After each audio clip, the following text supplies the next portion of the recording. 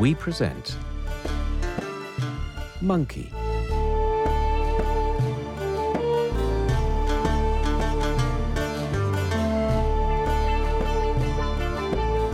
An abridged translation of the great Chinese classic Journey to the West, written by Wu Cheng-un, translated by Arthur Waley, and narrated by Bob Jones.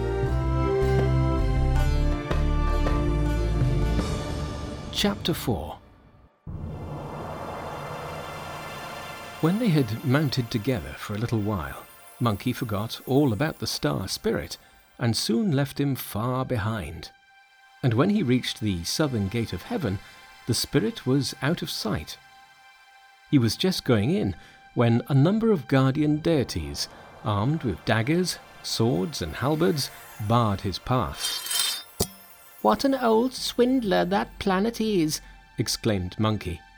"Fancy letting these cutthroats hold me up like this, after inviting me to come."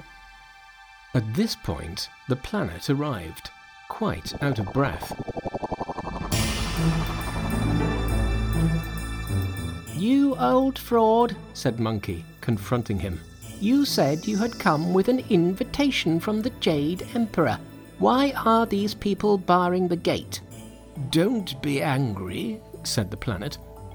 "As you haven't been to the Hall of Heaven before, and haven't yet been given a name, the Guardians don't know who you are, and are quite right not to let you pass. When you have seen the Emperor and received your appointment, they'll let you go in and out as you please." "That's as may be," said Monkey, "but at the present moment I can't get in." "You can if you come with me," said the planet, and he called in a loud voice, "Guardians of the Gate of Heaven, captains great and small, make way. This is an immortal from earth below, whom the Jade Emperor commissioned me to bring here."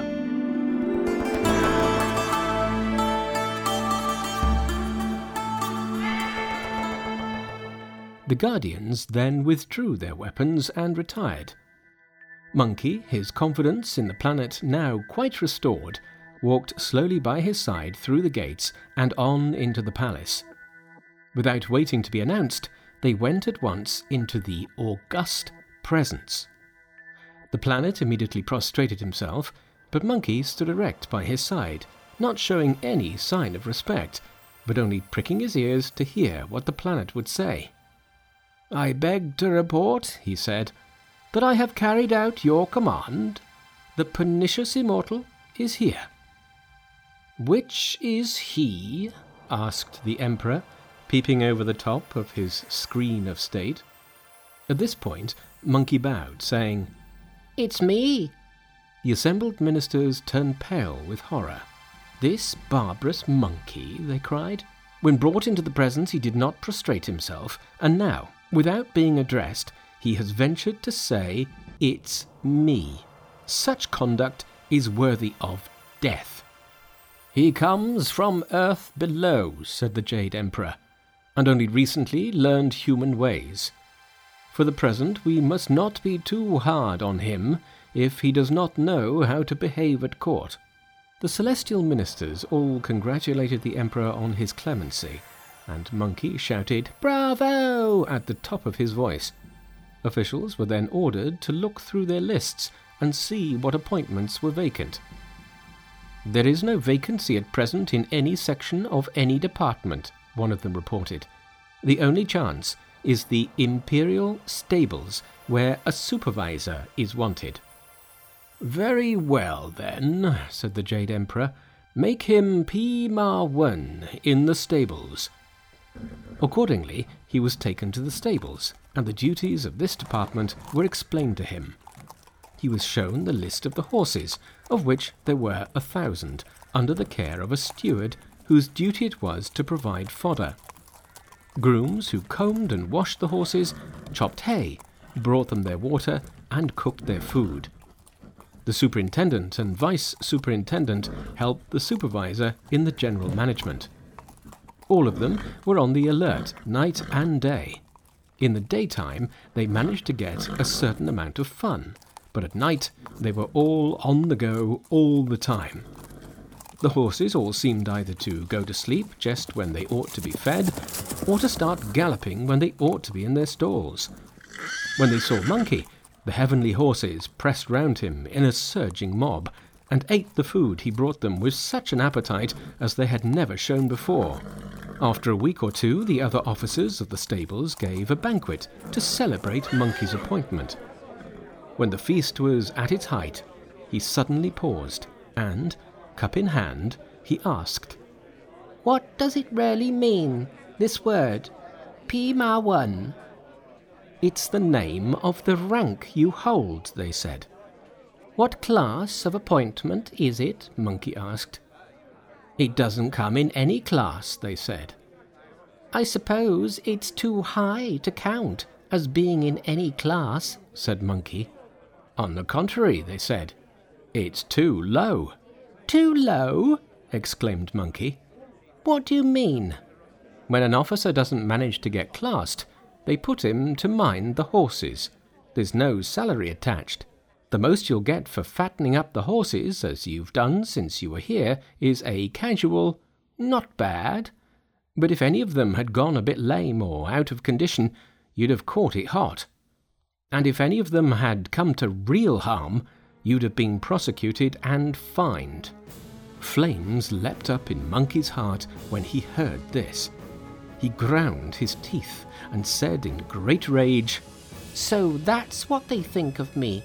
Don't they know that on the mountain of flowers and fruit I was king and patriarch? How dared they swindle me with coming and looking after horses? If looking after horses is a job for the lowest riffraff of all, what do they want to put me into it for? I won't stand it. I'm going at once." With a sudden cry of rage, he pushed over the official desk, took his treasure from behind his ear, and rushed out to the southern gate. The deities on guard, knowing that he was now an official and authorized to go in and out, did not attempt to stop him. Soon he lowered his cloud and landed on the mountain of flowers and fruit. "Little ones," he cried, "Old Monkey has come back." They gave him a great banquet of welcome, saying, "As your Majesty has stayed away in the upper regions for 10 years, we may surely presume that you have had a great success there." "I've been away about a fortnight," said Monkey. "What do you mean by 10 years?" "In heaven," they said, "you did not notice how the time was going. One day in heaven is a year below. Tell us, please, what rank they gave you." "Don't talk about it," said Monkey, "or I shall die of shame. The Jade Emperor has no idea how to make use of one. He saw what I am, but all he could do with me was to make me into something called a P-Ma-Wen. I was told to look after the horses, just a menial post to which no rank attaches at all. I didn't realize this when I took the job, and didn't have a bad time playing about in the stables. But today I asked some of the others, and discovered what sort of post it was. I was furious and gave up the job at once, so here I am." "And a good thing too," they said. "With an enchanted spot like this to rule over, what sense is there in going away to be a groom? Little ones, prepare a banquet to cheer our great king." They were just beginning to drink when someone announced that 2 one-horned demon kings were outside, asking to see the Monkey King. "Show them in," said Monkey. The demons tidied themselves and hastened into the cave, prostrating themselves deeply. "What has brought you here?" asked Monkey. "We have known for a long time," they said, "that you appreciate good qualities, but no suitable occasion presented itself for us to pay you our respects. However, hearing that you had secured a post in heaven and returned triumphant, we thought you would not object to receiving a little present. Here is a red and yellow rug, which we hope you will accept. and if you will deign also to take into your service such humble folk as ourselves, we are ready to perform the most menial tasks." Monkey wrapped the rug around himself in high glee, and all his subjects lined up and did homage. The demon kings were made marshals of the vanguard, and when they expressed their gratitude, they asked what position Monkey had held in heaven. "The Jade Emperor," said Monkey, "has no regard for talent. He made me a groom in the stable." "With magic powers like yours," they said, "why should you stoop to look after horses? The great sage equal of heaven, that is the title for such a one as you." Monkey was delighted with the sound of this, and having exclaimed, "Good, good, good," many times, he ordered his generals to set up a banner with "Great Sage, Equal of Heaven" written on it in large letters. Henceforth, he said, he was to be addressed by no other name, and instructions to this effect were given to all friends that acknowledged his sway.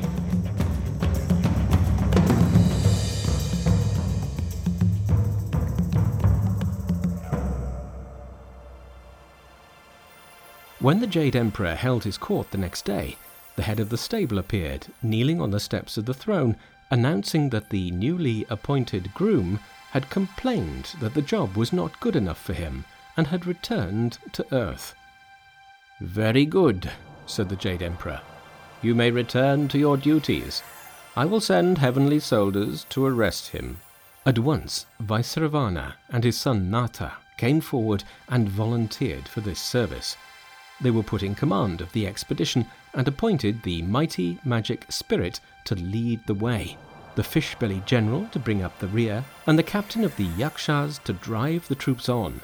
Soon they were out of the southern gate of heaven and on their way to the mountain of flowers and fruit. They then chose a piece of flat ground where they encamped, and the mighty magic spirit was chosen to provoke battle. He buckled on his armour, and, brandishing his great axe, he strode towards the mouth of the water-curtain cave. Outside it were gathered together a band of monsters, wolves, tigers, and so on, prancing about, flourishing spears and swords, leaping and noisily brawling. "Accursed creatures," cried the spirit. "Go quickly and tell the groom that a great commandant from heaven has come by order of the Jade Emperor to receive his submission. Tell him to be quick about it, or you will all of you pay with your lives." The monsters came helter-skelter into the cave. "A terrible thing has happened," they announced. "What's the matter?" asked Monkey. "There's a heavenly commandant at the gate," they said, "declaring that he has been sent by the Jade Emperor to receive your submission. If you don't submit at once, he says we shall all pay for it, with our lives." "Bring me my arms," cried Monkey. He put on his bronze helmet, his golden corselet, and cloud-stepping shoes, and with his magic staff in his hand, he led out his followers and arrayed them for battle. When the mighty magic spirit saw him, "Wretched monkey," he cried, "do you know me or not?" "What scurvy deity are you?" asked Monkey. "I have never set eyes on you. Tell me your name at once." "Vile trickster," cried he, "how dare you pretend you do not know me? I am the leader of the vanguard of Vaisravana's heavenly host, the mighty magic spirit. I come by command of the Jade Emperor to receive your submission. Disarm at once, and throw yourself on heaven's mercy, or all the denizens of this mountain will be put to the sword. Breathe so much as half the word no, and you will instantly be sliced to pieces." "Scurvy deity," cried Monkey, very angry, "stop your bragging. If I were to strike you dead with one blow of my staff, you could not carry my message. So I shall spare your life, and you may go back to heaven and tell the Jade Emperor that he does not know how to use a good man when he finds one. I have innumerable arts of magic. Why should I be put to mind the horses? Look what is written on this banner. If he admits my right to this title, I will leave him in peace. But if he refuses, I will come up at once and strike such a blow at his palace as will tumble him from his dragon couch." Looking about, the spirit saw the banner with its inscription and laughed aloud. "The impudence of this vile monkey," he cried. "Call yourself equal of heaven, if you please. But first, swallow a good dose of this axe of mine." And he struck at Monkey's head. But Monkey was not ruffled and met the blow with his staff. It was a good fight that followed.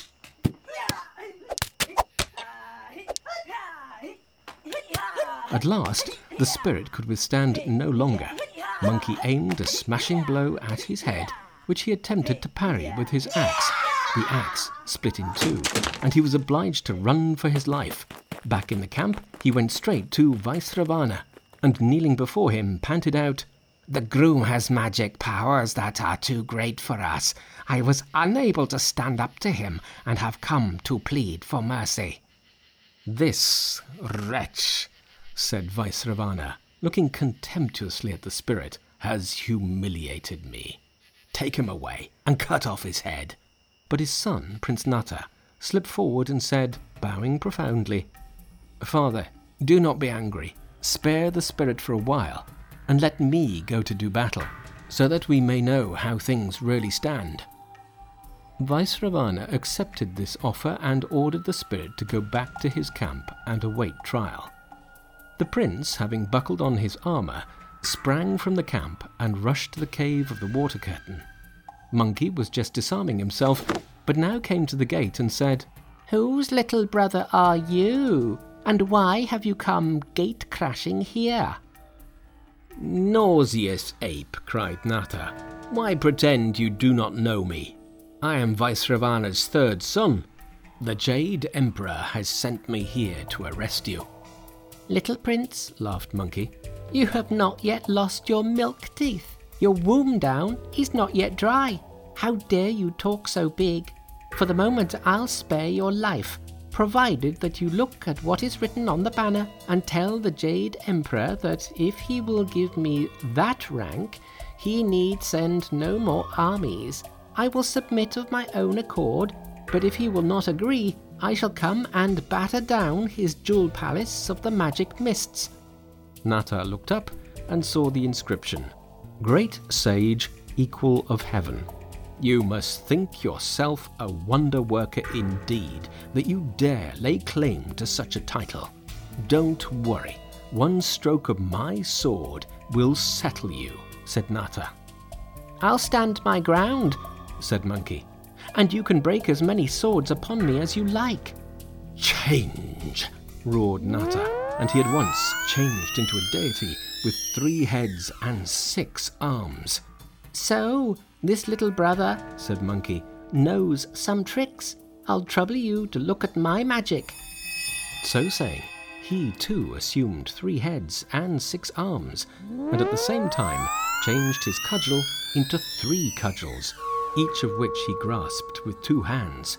The battle that followed was one that shook the earth and rattled the hills. Truly a good fight. Each displayed his terrifying powers, and they battled as much as 30 times. The prince turned his 6 weapons into 1,000 weapons.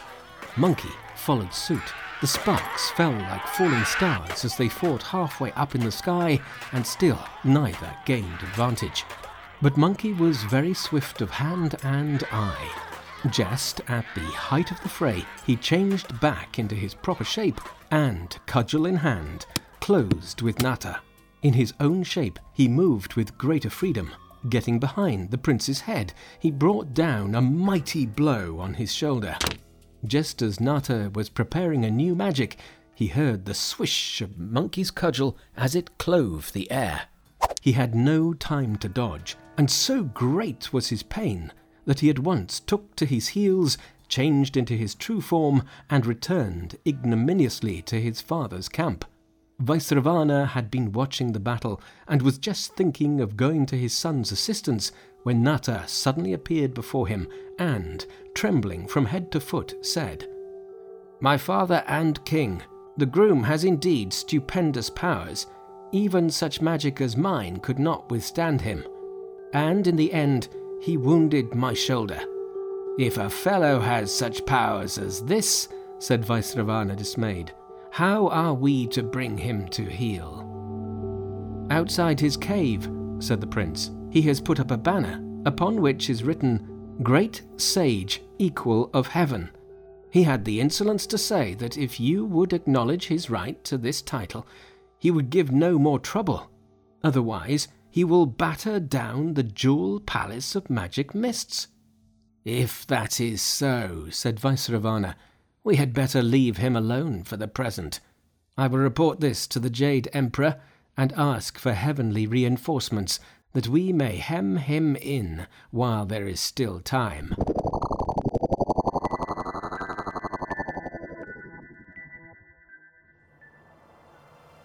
"Am I to believe," said the Jade Emperor, when the situation was explained to him, "that one monkey is so powerful that reinforcements are needed to deal with him?" Nata then stepped forward. "Great One," he said, "though I know that I deserve death at your hands, I beg you hear me. That monkey possesses an iron cudgel, with which he first defeated the river spirit and then wounded my shoulder. Take the whole army," said the Emperor, "and slay him immediately." At this moment, the spirit of the planet Venus stepped forward. "That monkey," he said, "flings his words about recklessly, and there is no reason to suppose that he can do all he threatens to do. But if soldiers are sent to deal with him, it will mean a long and exhausting campaign. It would be better if your Majesty were to pursue a policy of mercy. Say that you desire a peaceful solution and are quite willing to let him be the sage equal of heaven. There will be no harm in his having a nominal post under that title, of course, without salary." "I don't think I quite understand," said the Jade Emperor, "what you are proposing that his position should be." "He could be called by that title," said the planet, "without having any special duties or any salary. The advantage would be that living on celestial ground, he would soon turn from his depravity, cease his mad tricks, and the universe would have a chance to settle down quietly." "Agreed," said the Emperor, and the planet was sent to convey the peace offering. He left heaven by the southern gate and went straight to the cave of the water curtain. Things were very different this time. The place bristled with weapons, every sort of wild ogre was on guard, and they were armed with lances, swords, staves, which they brandished fiercely, leaping this way and that. Seeing the star spirit, they all rushed forward. "Come, chieftains," said the spirit, "I'll trouble you to tell your master that I am here. I am a heavenly messenger sent by God on high, and am come with a summons to your king." "Welcome to him," said Monkey when he heard that a messenger had come. "It must be the spirit of the planet Venus, who came to fetch me before. That time, although the job I got was not worthy of me, my time in heaven was not entirely wasted. I ran round a good deal and got to know my way about. No doubt he has come this time to offer me something better." And he ordered the chieftains to lead the spirit in, with a great waving of flags and rattle of drums. Monkey received him at the mouth of the cave in full panoply, surrounded by hosts of lesser apes. "Step in, old star," he called, "and forgive me for not having come to meet you." "Your colleagues," said the planet, "informed the Jade Emperor that you were discontented with your appointment in the stables and had absconded. Everyone has to start with something small and work his way upward," said the Emperor. "What has he got to complain of? and armies were sent to subdue you. When your magic powers proved superior to theirs, and it was proposed to band together all the forces of heaven and dispatch them against you, I put in a word, suggesting that you should be accorded the title you have assumed. This was accepted, and I have come to fetch you." "I am much obliged to you for your trouble this time and last," said Monkey. "But I don't know whether there is such a rank in heaven as Great Sage, Equal of Heaven." "My proposal was that you should have this rank," said the planet, "and it was accepted. Otherwise I should never have dared to come with this message. If anything goes wrong, I am ready to take the responsibility." Monkey wished to detain the planet and give a banquet in his honor, but the planet would not stay, and they both set off together for the southern gate of heaven. When the monkey groom was announced, the Jade Emperor said, "Come forward, monkey. I hereby proclaim you Great Sage, Equal of Heaven. The rank is a high one, and I hope we shall have no more nonsense." Monkey gave a great whoop of delight and thanked the Emperor profusely. Heavenly carpenters were ordered to build the office of the Great Sage to the right of the Peach Garden. It had 2 departments, one called Peace and Quiet, and the other Calm Spirit. In each were immortal officers who attended Monkey wherever he went. A Star Spirit was detailed to escort Monkey to his new quarters, and he was allowed a ration of 2 jars of imperial wine and 10 sprays of gold leaf flowers. He was begged not to allow himself to get in any way excited or start again on his pranks. As soon as he arrived, he opened both jars and invited everyone in his office to a feast. The Star Spirit went back to his own quarters, and Monkey, left to his own devices, lived in such perfect freedom and delight as in earth or heaven have never had their like. And if you do not know what happened in the end, you must listen to what is told in the next chapter.